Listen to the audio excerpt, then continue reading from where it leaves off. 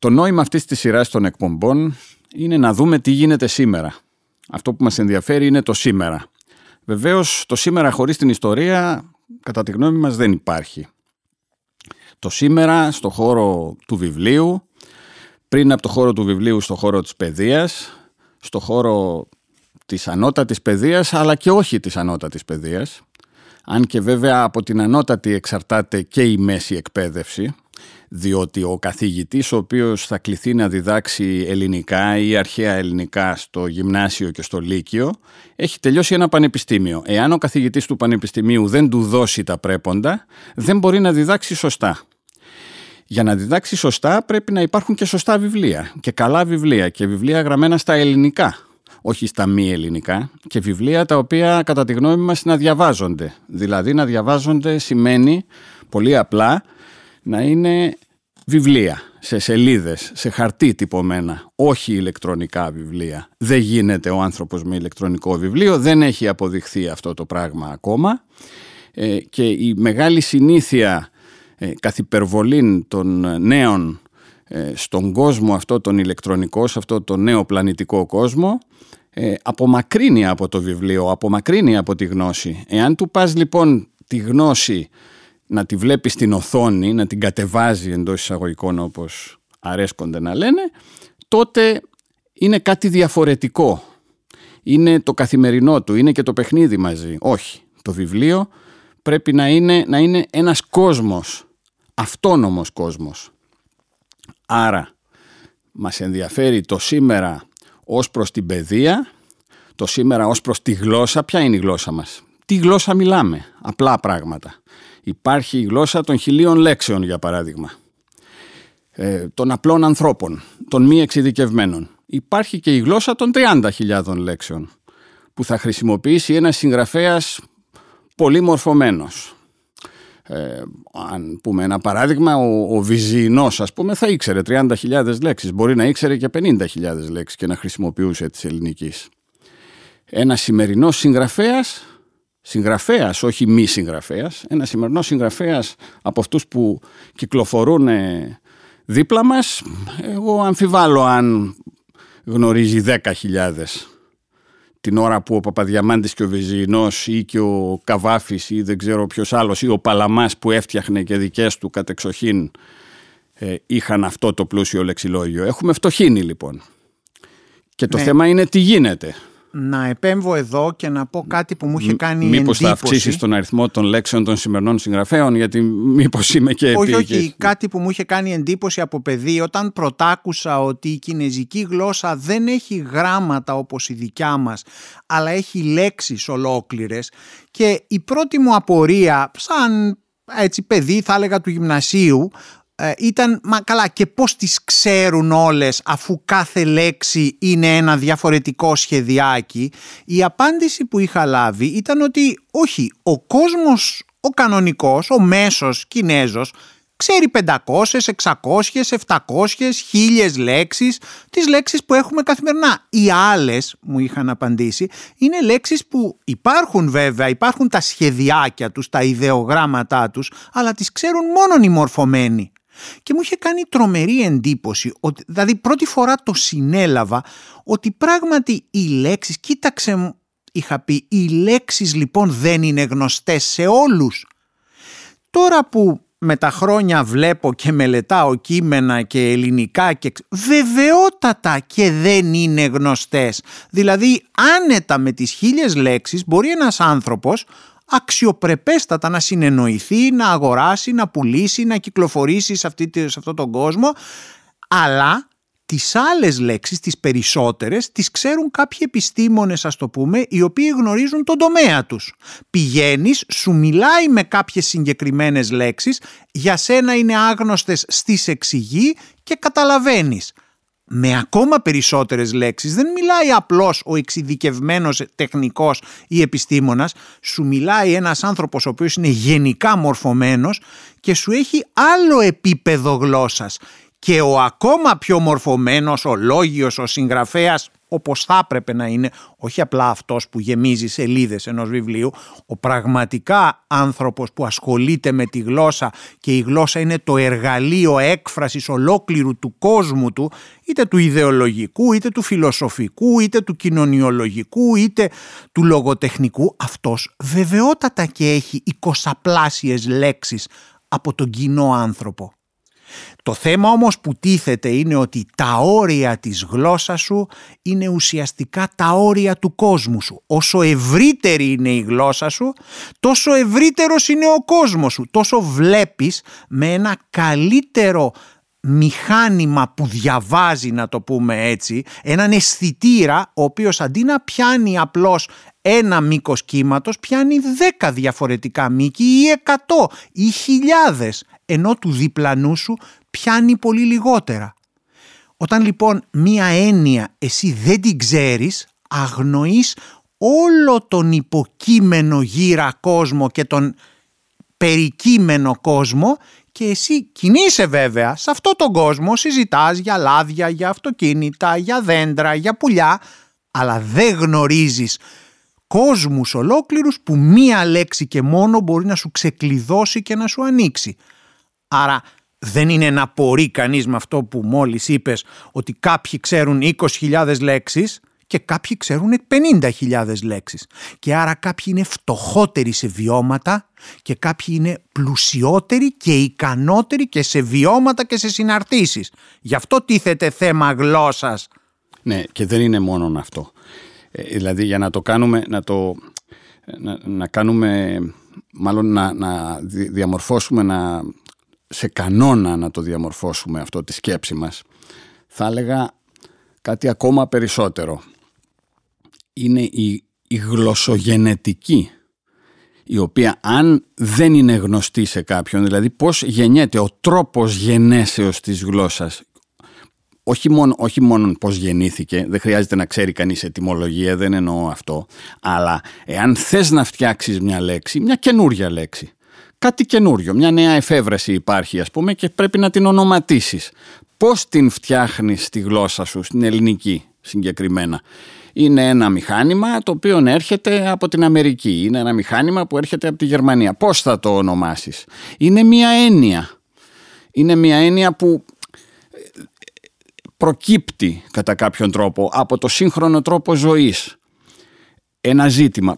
Πώς θα το ονοματίσεις? Αυτό, εάν δεν γνωρίζεις τους κανόνες, δηλαδή τα μονοπάτια στα οποία θα βαδίσεις για να φτιάξεις μια λέξη, δεν μπορείς να λειτουργήσεις μέσα στη γλώσσα. Για παράδειγμα, θέλω να πω το εξής. Προχτές διάβαζα ένα βιβλίο άσχετο, είναι μια βιογραφία και λέει «Η αυτομεμψία», έλεγε. Η αυτομομφή δεν είναι θέμα αυτός, υποτίθεται ότι τη λέξη μομφή τη γνωρίζει αυτός ο οποίος μεταφράζει κακώς από τα αγγλικά. Τη λέξη μομφή δεν αμφιβάλλω ότι τη γνωρίζει. Νομίζει, φαντάζεται, του είπαν, ένιωσε κακώς, κάκιστα, είναι ανεπαρκώς εκπαιδευμένος, δεν έχει πάει σε σωστό σχολείο, δεν έχει πάει σε σωστό πανεπιστήμιο, να του πούνε ότι όταν έχουμε τη λέξη μομφή θα πεις η αυτομομφή. Φτιάχνεις μια καινούργια λέξη, δεν υπάρχει αυτομομφή στα αρχαία για παράδειγμα, δεν θα πεις αυτομεμψία. Όχι, νομίζω ότι είναι πιο απλό. Απλώς άνοιξε ένα λεξικό. Τι λεξικό? Βρήκε τη λέξη μεμψίμυρος σε κάποιο από τα παράγωγα ή τα συγγενή. Δεν γίνεται όμως έτσι. Θυμήθηκε το μεμψί, του άρεσε και το έκανε αυτομεμψία χωρίς να ξέρει ότι δεν μπορείς εσύ να φτιάξεις μια λέξη με λάθος συστατικά και λάθος κιόλας και ή αδύναμη αίσθηση της γλώσσας. Αυτό είναι λοιπόν. Αυτό, εκεί είναι το κλειδί. Η αίσθηση της γλώσσας βεβαίως και προκύπτει κατά πρώτον από αυτό που είπες εσύ, ετυμολογία.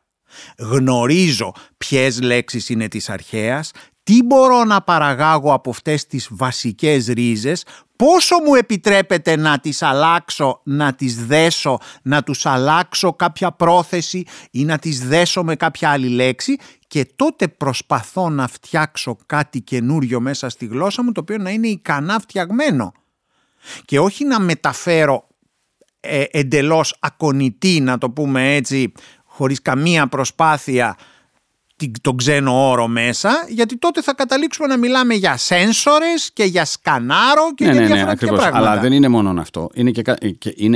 Το ένα είναι αυτό που λες σωστά, είναι πώς θα μεταφέρω, και το άλλο είναι πώς θα πω κάτι. Δηλαδή, νομίζουν από τότε που καταργήθηκε η καθαρεύουσα, καλά αυτό θα το πούμε σε μια μεταγενέστερη εκπομπή, αλλά απλώς παίρνω ένα παράδειγμα, νομίζουν οι άνθρωποι ότι δεν μπορούν να εξυπηρετηθούν, να το πω εντός εισαγωγικών κατά κάποιον τρόπο, δεν μπορούν να εξυπηρετηθούν από την υφιστάμενη γλώσσα την ελληνική. Πως η νέα ελληνική είναι φτωχή. Έτσι τους είπαν, έτσι ακούγεται δεν ξέρω στον κόσμο τους.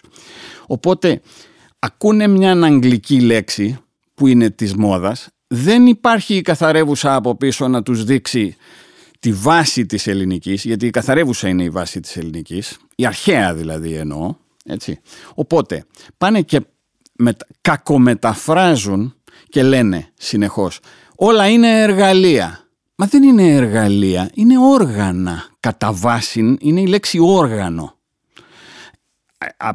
Από το έργο είναι και το όργανο και το εργαλείο. Αλλά είναι όργανο δουλειάς, δεν είναι εργαλείο δουλειάς. Το εργαλείο είναι το κατσαβίδι. Το εργαλείο είναι το κατσαβίδι. Δεν έχουν αντιληφθεί την χρήση λοιπόν των λέξεων. Αν λοιπόν το πεις εργαλειοποιώ το τάδε θέμα, δεν θα πει κατεβάζεις το μυαλό του δέκτη στο να νιώσει κατσαβίδια, πένσες, ενώ όταν του πεις ότι κάνουν όργανο, μετατρέπουν σε όργανο. Ή ότι είναι εκμετάλλευση. Η προκείμενη λέξη είναι εκμεταλλεύονται την αδυναμία των μεταναστών. Εκμεταλλεύονται και λένε, έχουν κολλήσει, κολλάει σαν τη γρίπη κολλάει. Σαν εργαλειοποιώ.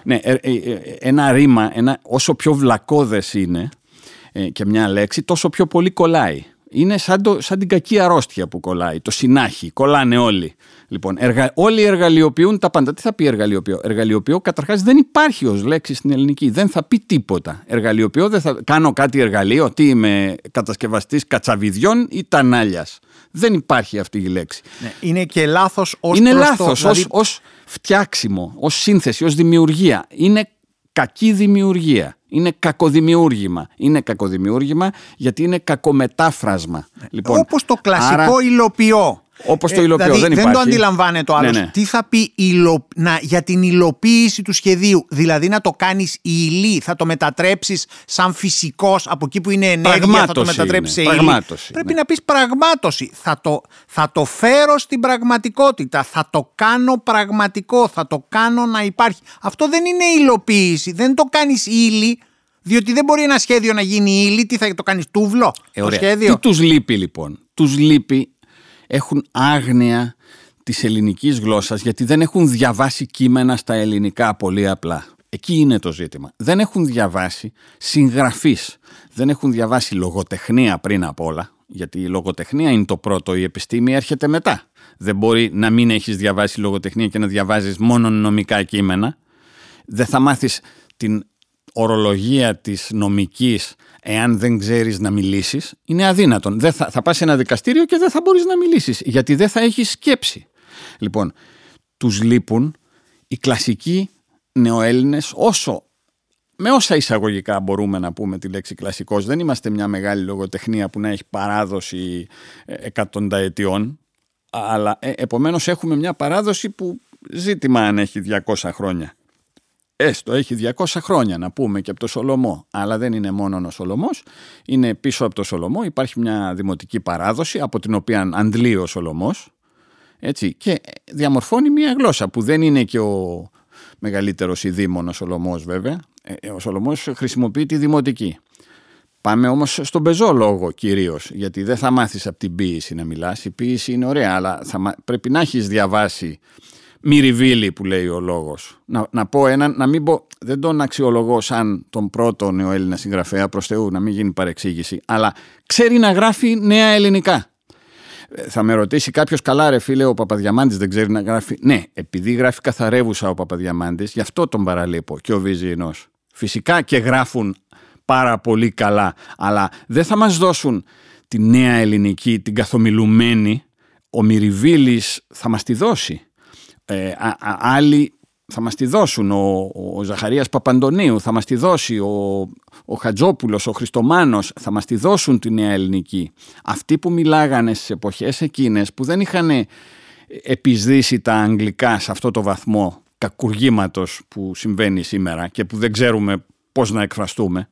Ωραία. Τότε θα πρέπει να θέσουμε λοιπόν ότι αν ένα πρώτο στρώμα είναι η νεοελληνική λογοτεχνία, η άξια κλασική νεοελληνική λογοτεχνία από την οποία πρέπει κανείς βεβαιότατα και να αρχίσει για να μπορέσει να ξεκινήσει να πάει στον επιστημονικό λόγο, γιατί δεν συζητάμε πλέον απλώς για τον καθημερινό λόγο, ας υποθέσουμε ότι ο καθένας μαθαίνει από τη μάνα του έναν καθημερινό λόγο. Δεν αρκεί όμως αυτός. Αμέσως μετά πρέπει να κατέβει και να πάει στη λογοτεχνία. Δεύτερο στάδιο τώρα παρακάτω, ήδη το έθιξες, είναι ότι η λογοτεχνία περιλαμβάνει και περνάει βεβαιότατα και από καθαρεύουσα και από δημοτική. Και αυτή η τομή που έγινε να αποκόψουμε από την καθαρεύουσα, να θεωρήσουμε ότι η καθαρεύουσα είναι κάτι κακό, κάτι το οποίο είναι συντηρητικό, κάτι το οποίο είναι φευκταίο και πρέπει να το καταδικάσουμε και να το αποκόψουμε, υπήρξε μέγιστο λάθος, απεμάκρυνε όλους τους νέους και όλη τη νεότερη γενιά από κείμενα εντός εισαγωγικών καθαρευουσιάνικα, ήρθε το μονοτονικό, το οποίο δυσκόλεψε ακόμα και οπτικά να μπορέσει ο άλλος να διαβάσει την καθαρεύουσα και να σου λένε, να βλέπουν τώρα πολυτονικό και να σου λένε αυτά είναι καθαρεύουσα. Δεν είναι καθαρεύουσα, είναι δημοτική αλλά σε μονοτονικό. Δεν το καταλαβαίνουν. Και εδώ τίθεται ένα θέμα. Καθαρεύουσα κακή. Δηλαδή θα έπρεπε να την έχουμε διαγράψει όπως τη διαγράψαμε. Διαγράφοντας την καθαρεύουσα, διαγράφεις όλο τον άξιο ελληνικό λόγο από το 1821, βάζω εγώ τουλάχιστον, έτσι, σημαδιακή ημερομηνία, μέχρι το 1930. Δηλαδή διαγράφεις τον πρώτο αιώνα, διαγράφεις Παπαδιαμάντη, διαγράφεις Βυζινό, Κάλβο, διαγράφεις Ροίδη, διαγράφεις μεγάλους δοκιμιογράφους, διαγράφεις δημοσιογράφους οι οποίοι έγραψαν λόγο σοβαρότατο, διαγράφεις επιστημονικό λόγο, φιλολογικό λόγο, νομικό λόγο, πολιτικό λόγο, δεν μπορείς να παρακολουθήσεις λόγους του Βενιζέλου. Ακριβώς. Διαγράφεις όλα αυτά, διαγράφεις δουλειά η οποία έχει γίνει επί 100 χρόνια και τη διαγράφεις και δεν μπορείς να την καρποθείς και νομίζεις ότι θα πάρεις μόνο το πάνω μέρος. Προσκρούεις δε και σε κάτι ακόμα, ότι η ελληνική είναι μία. Αυτό το κατέδειξαν οι πιο άξιοι ακριβώς λογοτέχνες, οι οποίοι συνδύασαν τις δύο γλώσσες. Όταν λέμε για το μεγάλο έβριμα του Παπαδιαμάντη και του Βυζινού και του Μιναλά και του Καβάφη, ότι δηλαδή δεν απαξιώνουν καμία λέξη, βάζουν την περιγραφή τους σε καθαρεύουσα και τους διαλόγους στη δημοτική. Γι' αυτό και βγάζουν αυτά τα καταπληκτικά κείμενα και ο Παπαδιαμάντης και ο Βυζινός. Ο δε Καβάφης συνειδητά λέει, χρησιμοποιώ τις λέξεις από όλες τις περιόδους της γλώσσας, γιατί όποιος έρχεται και μας λέει αυτή η λέξη δεν είναι καλή, πετάξτε την, η άλλη λέξη δεν είναι καλή, πετάξτε την, η μία είναι πολύ προοδευτική και η άλλη είναι πάρα πολύ συντηρητική, είναι αυτός ο οποίος καταστρέφει τη γλώσσα. Και έρχεται να μας δείξει ο κατακορυφήν σήμερα δικός μας ποιητής ο Καβάφης, ο άνθρωπος που εκφράζει ίσως περισσότερο από οποιονδήποτε άλλον νεοέλληνα ποιητή την ψυχοσύνθεσή μας, ημών των νεοελλήνων. Έρχεται λοιπόν αυτός ο άνθρωπος να σου πει ότι εγώ παίρνω και υιοθετώ κάθε λέξη από όποια περίοδο της γλώσσας θέλω, γιατί σύρει ακριβώς πίσω της ένα χρώμα αυτή η λέξη. Και ηχητικό χρώμα και νοηματικό χρώμα και ιστορικό χρώμα. Επομένως, αν την απεμπολίσω, έχασα όλη την ιστορική αυτή εποχή. Έχασα επίσης όλο το υπόβαθρο, το πνευματικό αυτής της εποχής. Πώς λοιπόν θα πει κάποιος μελετάω γλώσσα και μαθαίνω μόνο τα νεοελληνικά? Δεν γίνεται. Μαθαίνω γλώσσα σημαίνει μαθαίνω την όλη γλώσσα, μπορώ να βρω τις ρίζες και να αναχθώ στις ρίζες και την αντιλαμβάνομαι στη διαχρονία της. Το άλλο είναι μονάχα για τον άνθρωπο που εντελώς επιφανειακά θέλει σαν τουρίστας να συνεννοηθεί εδώ στην Ελλάδα ή σε οποιαδήποτε χώρα. Είναι κωδικός, δεν είναι γλώσσα. Άλλο είναι ο κώδικας και άλλο είναι η γλώσσα. Και μην κοροϊδευόμαστε ότι το ίδιο κάνουμε σε όλες τις γλώσσες που μαθαίνουμε. Δηλαδή η γλώσσα που μαθαίνουμε τα αγγλικά, όσοδήποτε καλά κι αν είναι, με ένα δίπλωμα proficiency ή με ένα αυτό, είναι η επιφανειακή γλώσσα, είναι η γλώσσα συνεννόησης και ανάγνωσης μιας εφημερίδας, ενός εντύπου. Μόλις πας λίγο παρακάτω αντιλαμβάνεσαι ότι το βάθος ξεκινάει από το Σέξπιρ και πάει και ακόμα πιο παλιά. Δεν μπορείς να μάθεις εσύ αγγλικά και να πεις εγώ ξέρετε δεν γνωρίζω το βασικό τους λογοτέχνη που τους διαμόρφωσε ολόκληρο τον αγγλοσαξονικό κόσμο. Αν δεν τον ξέρεις αυτόν, απλώς διαβάζεις εφημερίδες ή κανένα περιοδικάκι μόδας. Ναι, ή συνεννοείσαι στα λιμάνια και στις παραλίες. Ναι, εντάξει, ναι. Επομένως, δεν είναι κάτι ιδιότυπο αυτό που συνέβη εδώ. Όχι βέβαια. Συμβαίνει σε όλες τις χώρες, σε όλες τις γλώσσες αντιστοίχως, και όποιος πραγματικά θέλει να μάθει τη Γαλλία δεν μπορεί να μάθει τη Γαλλία με τα σημερινά γαλλικά που θα μάθει στα γαλλικά συνεννοήσεως. Το ίδιο είναι και με τα ελληνικά. Όποιος λοιπόν εθελοτυφλεί και λέει ότι διαβάζω νέα ελληνικά, είμαι της δημοτικής, κακή καθαρεύουσα, δεν διαβάζω τέτοια κείμενα, ουσιαστικά είναι σαν να βλέπει με ένα μάτι. Και για να το πάω ακόμα παραπέρα, ήδη το είπα, βεβαιότατα και η αρχαία γλώσσα είναι συνημμένη. Δεν εννοώ μάθετε αρχαία ελληνικά. Καλό θα ήταν. Αλλά εννοώ ότι δεν μπορείτε, αν δεν έχετε πάει στο βάθος των λέξεων, να καταλάβετε τι λέξεις στα ελληνικά, στα νέα ελληνικά. Δεν είναι μόνο η γλώσσα. Δεν είναι μόνο η γλώσσα. Εδώ να αναφέρουμε ότι ακόμα και ο Καριωτάκης, που είναι μοντερνιστής, είναι ο πρώτος μοντερνιστής, ίσως και πιο μοντερνιστής από τον Καβάφη κατά μίαν έννοια, και είναι και κοινωνικά μοντερνιστής, ενώ ο Καβάφης είναι κάτι το γενικότερο. Και αυτός βεβαίως σύρει μια καθαρεύουσα μέσα στο λόγο του, έτσι, σαφέστατα, αλλά και εγώ θα ρωτούσα και το άλλο. Δεν είναι μόνο η γνώση της αρχαίας τυπικά.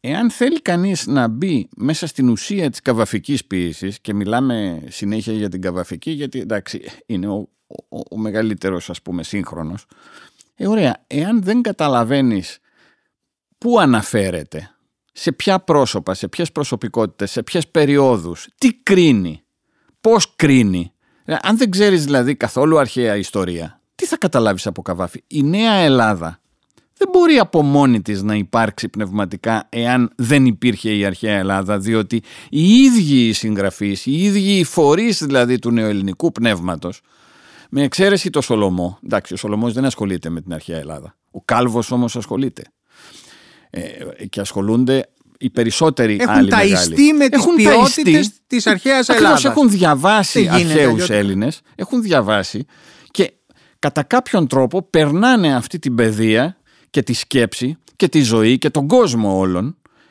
σε μια νέα οντότητα, η οποία έχει μεν ηλικία 200 ετών, αλλά δεν μπορεί να στηριχτεί στα ανύπαρκτα δικά της πόδια. Ποια δικά της πόδια δηλαδή, δηλαδή αυτό συμβαίνει και παντού.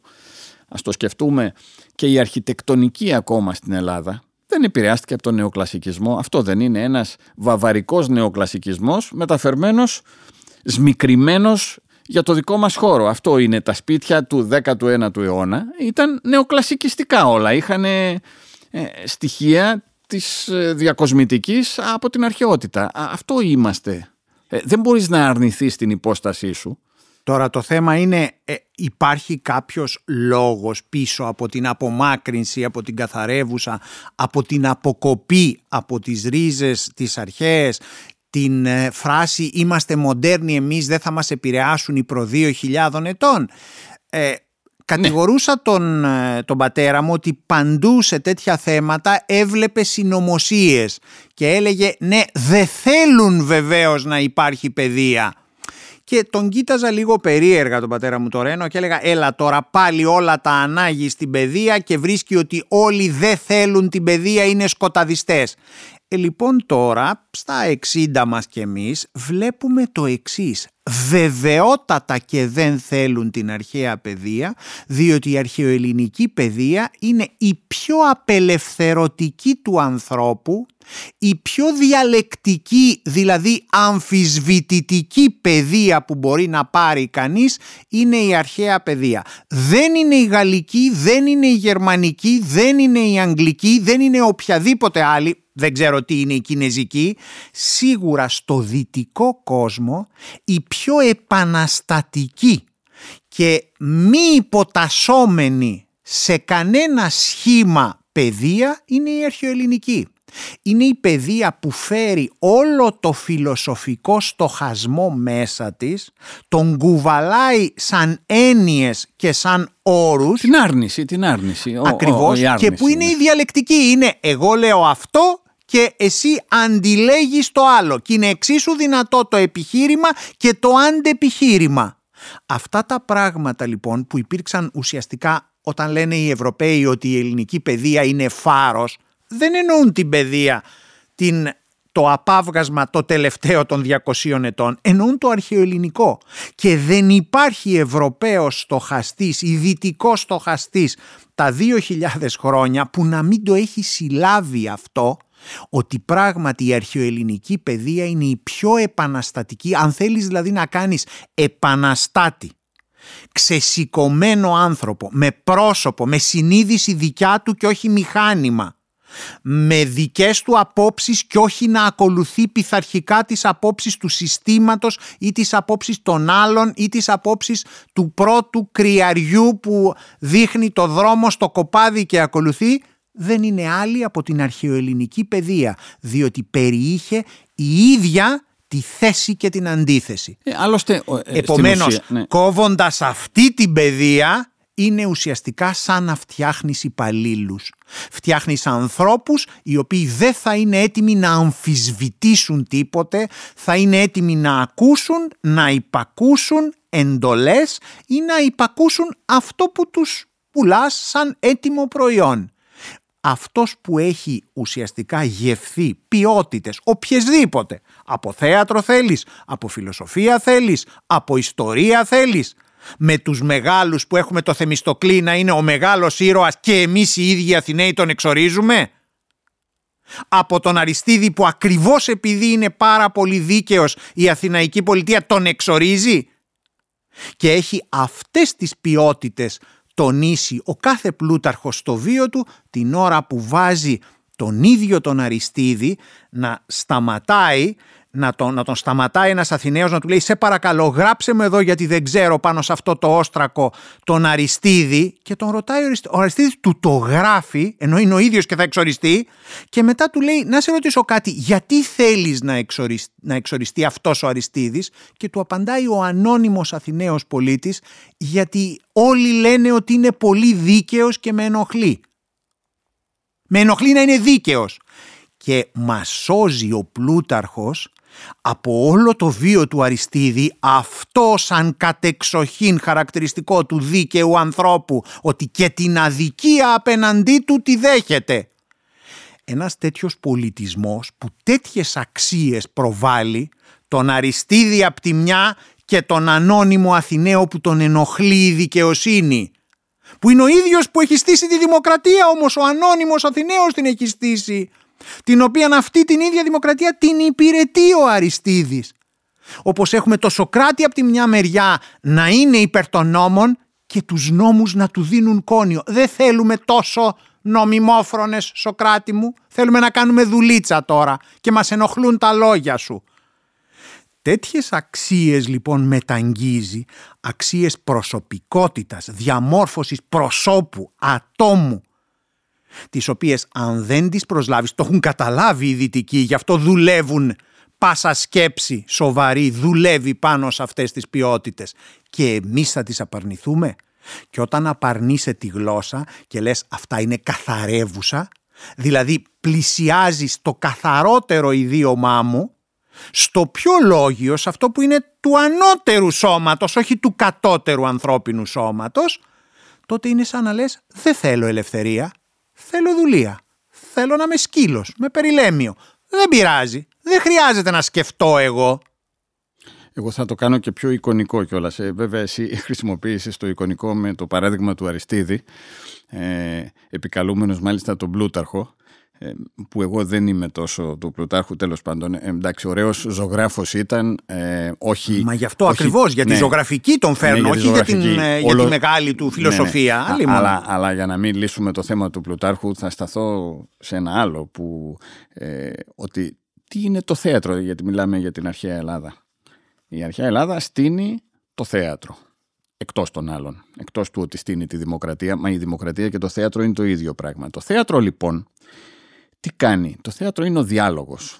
Για πρώτη φορά στον κόσμο ζούμε τώρα έναν πολιτισμό που είναι η συνέχεια αυτού του πολιτισμού.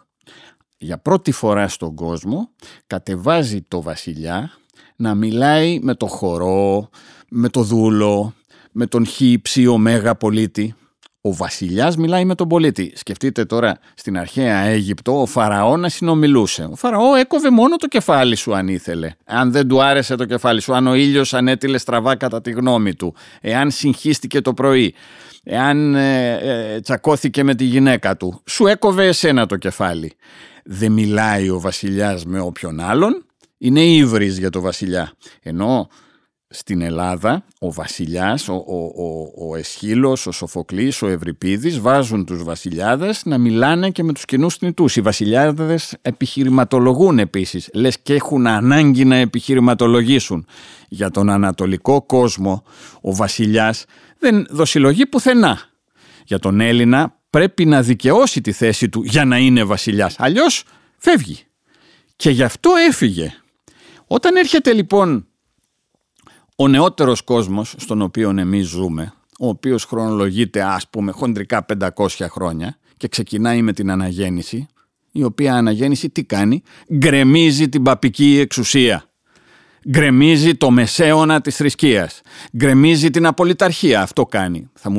Θα μου πει κάποιος, καλά, το 1500 γκρεμίστηκε η απολυταρχία. Όχι ακριβώς το 1500, το 1500 άρχισε το ροκάνισμα της απολυταρχίας της Εκκλησίας, της Ιεράς Εξέτασης από τους μορφωμένους ανθρώπους, από τους λόγιους της Ιταλίας, οι οποίοι λόγιοι της Ιταλίας ξύπνησαν κάποια στιγμή, πρώτα εκεί ξύπνησαν, έτσι, αυτό είναι το Ρινασιμέντο, αυτή είναι η αναγέννηση δηλαδή, ξύπνησαν όταν κατάλαβαν ότι εκτός από την αυθεντία του Πάπα και από τα κείμενα του Πάπα και από τον Αριστοτέλη, δεν μου φταίει ο Αριστοτέλης, αλλά αυτοί τον είχαν χρησιμοποιήσει κακώς, νομίζοντας ότι μπορούν να τον κάνουν όργανό τους. Όταν λοιπόν έρχονται και λένε, ειδοποιημένοι από τους Βυζαντινούς, από τα χειρόγραφα αυτά που κατάφεραν ευτυχώς και διέσουσαν από τη μανία των Τούρκων,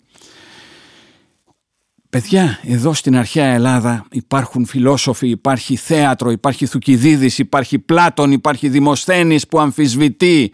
Ποιον αμφισβητεί ο Δημοσθένης? Το μεγαλύτερο στρατηγό όλων των αιώνων. Ναι ρε, δεν είσαι Αθηναίος εσύ. Άντε φύγε ρε από την Αθήνα. Απαράτα μας ρε Αλέξανδρε, τώρα που εμείς θα καθίσουμε να υποταχτούμε σε σένα, γιατί εσύ λέει σου ξύπνησες ένα πρωί και θες να κατακτήσεις την Περσία. Απαράτα μας, κάνε ό,τι θέλεις. Εδώ στην Αθήνα δεν θα πατήσεις.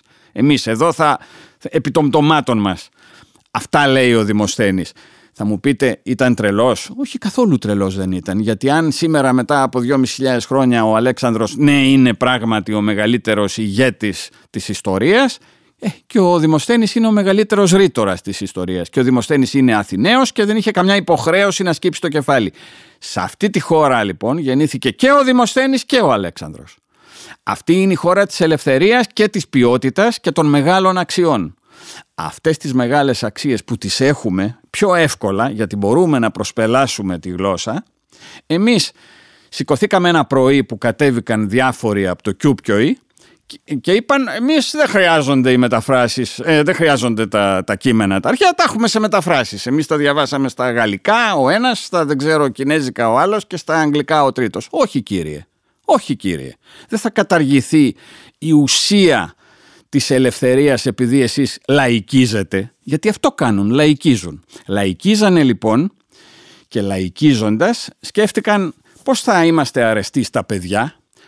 Δεν θέλετε να κάνετε αρχαία γιατί διδασκόντουσαν άσχημα το συντακτικό.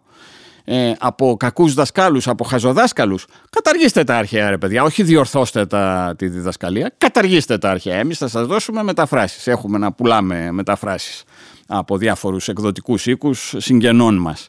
Ο κύριος Τάδε, ο κύριος Δίνα, να μην αναφέρω ονόματα, ας πούμε, γελίων και αγράμματων πολιτικών και πολιτικάντιδων. Καταργήστε το ένα, καταργήστε το άλλο, μετά καταργήστε τους τόνους και μετά καταργήστε τα πάντα. Να μην υπάρχει σχέση με εκείνο το οποίο ανοίγει τα μάτια. Αυτό είναι, ανοίγει τα μάτια.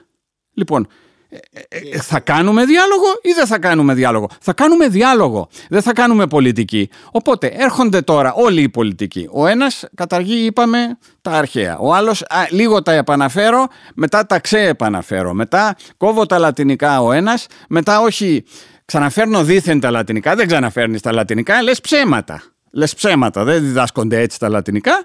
Να διδάσκεις το σκόρο των λατινικών, όχι.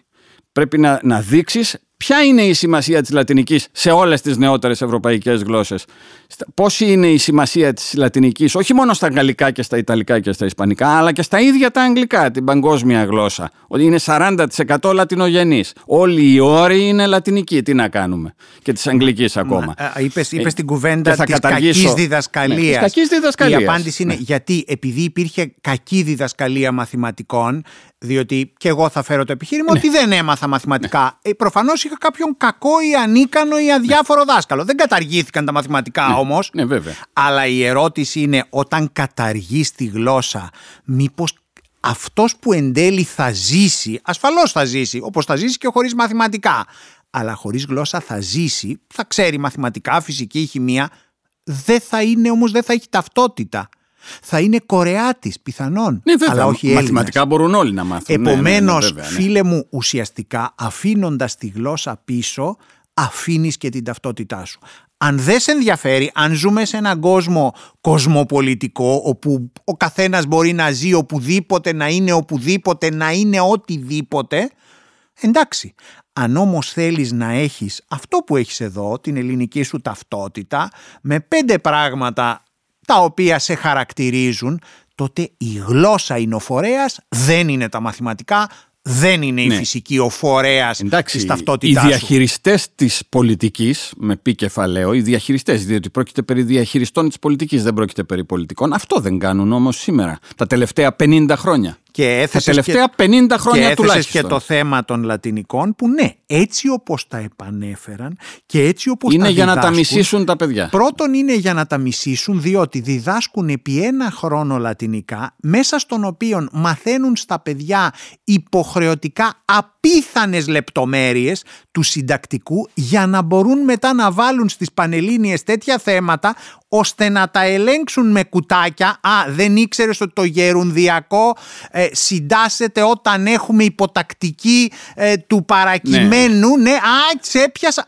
Αυτό είναι λες τα και λατινικά. Εκεί στα ξιουρά του ποντικού. Ύστερα τους βάζουν τάχα θέματα γραμματολογίας, όπου τα παιδιά παπαγαλίζουν απ' έξω 50 και 60 ονόματα εντελώς ασήμαντων και άχρηστων Λατίνων συγγραφέων, από τον Οπιανό έως τον δεν ξέρω ποιον Κλαβδιανό. Αυτό δεν προστεί για να μάθουν απ' έξω 30 ή 50 ονόματα και να πούν ναι, τον 3ο μετά Χριστόν αιώνα υπήρχαν και τα κυνηγετικά του Οπιανού. Και τι μας ενδιαφέρει αυτό? Και γιατί πρέπει να το μάθει ένας μαθητής του Λυκείου? Γιατί, για να μπορώ να σου βάλω, αναφέρατε ποιητές του 3ου μεταχριστιανικού αιώνα και να μην ξέρεις να γράψεις και να περάσω τον συμμαθητή σου που είναι πιο καλός παπαγάλος από σένα. Αυτά λέγονται λατινικά. Να μην μπορούν να διαβάσουν ούτε μία φράση του Κικέρονα, αλλά να ξέρουν ότι ο Ρουτίλιος Ναματιανός έγραψε.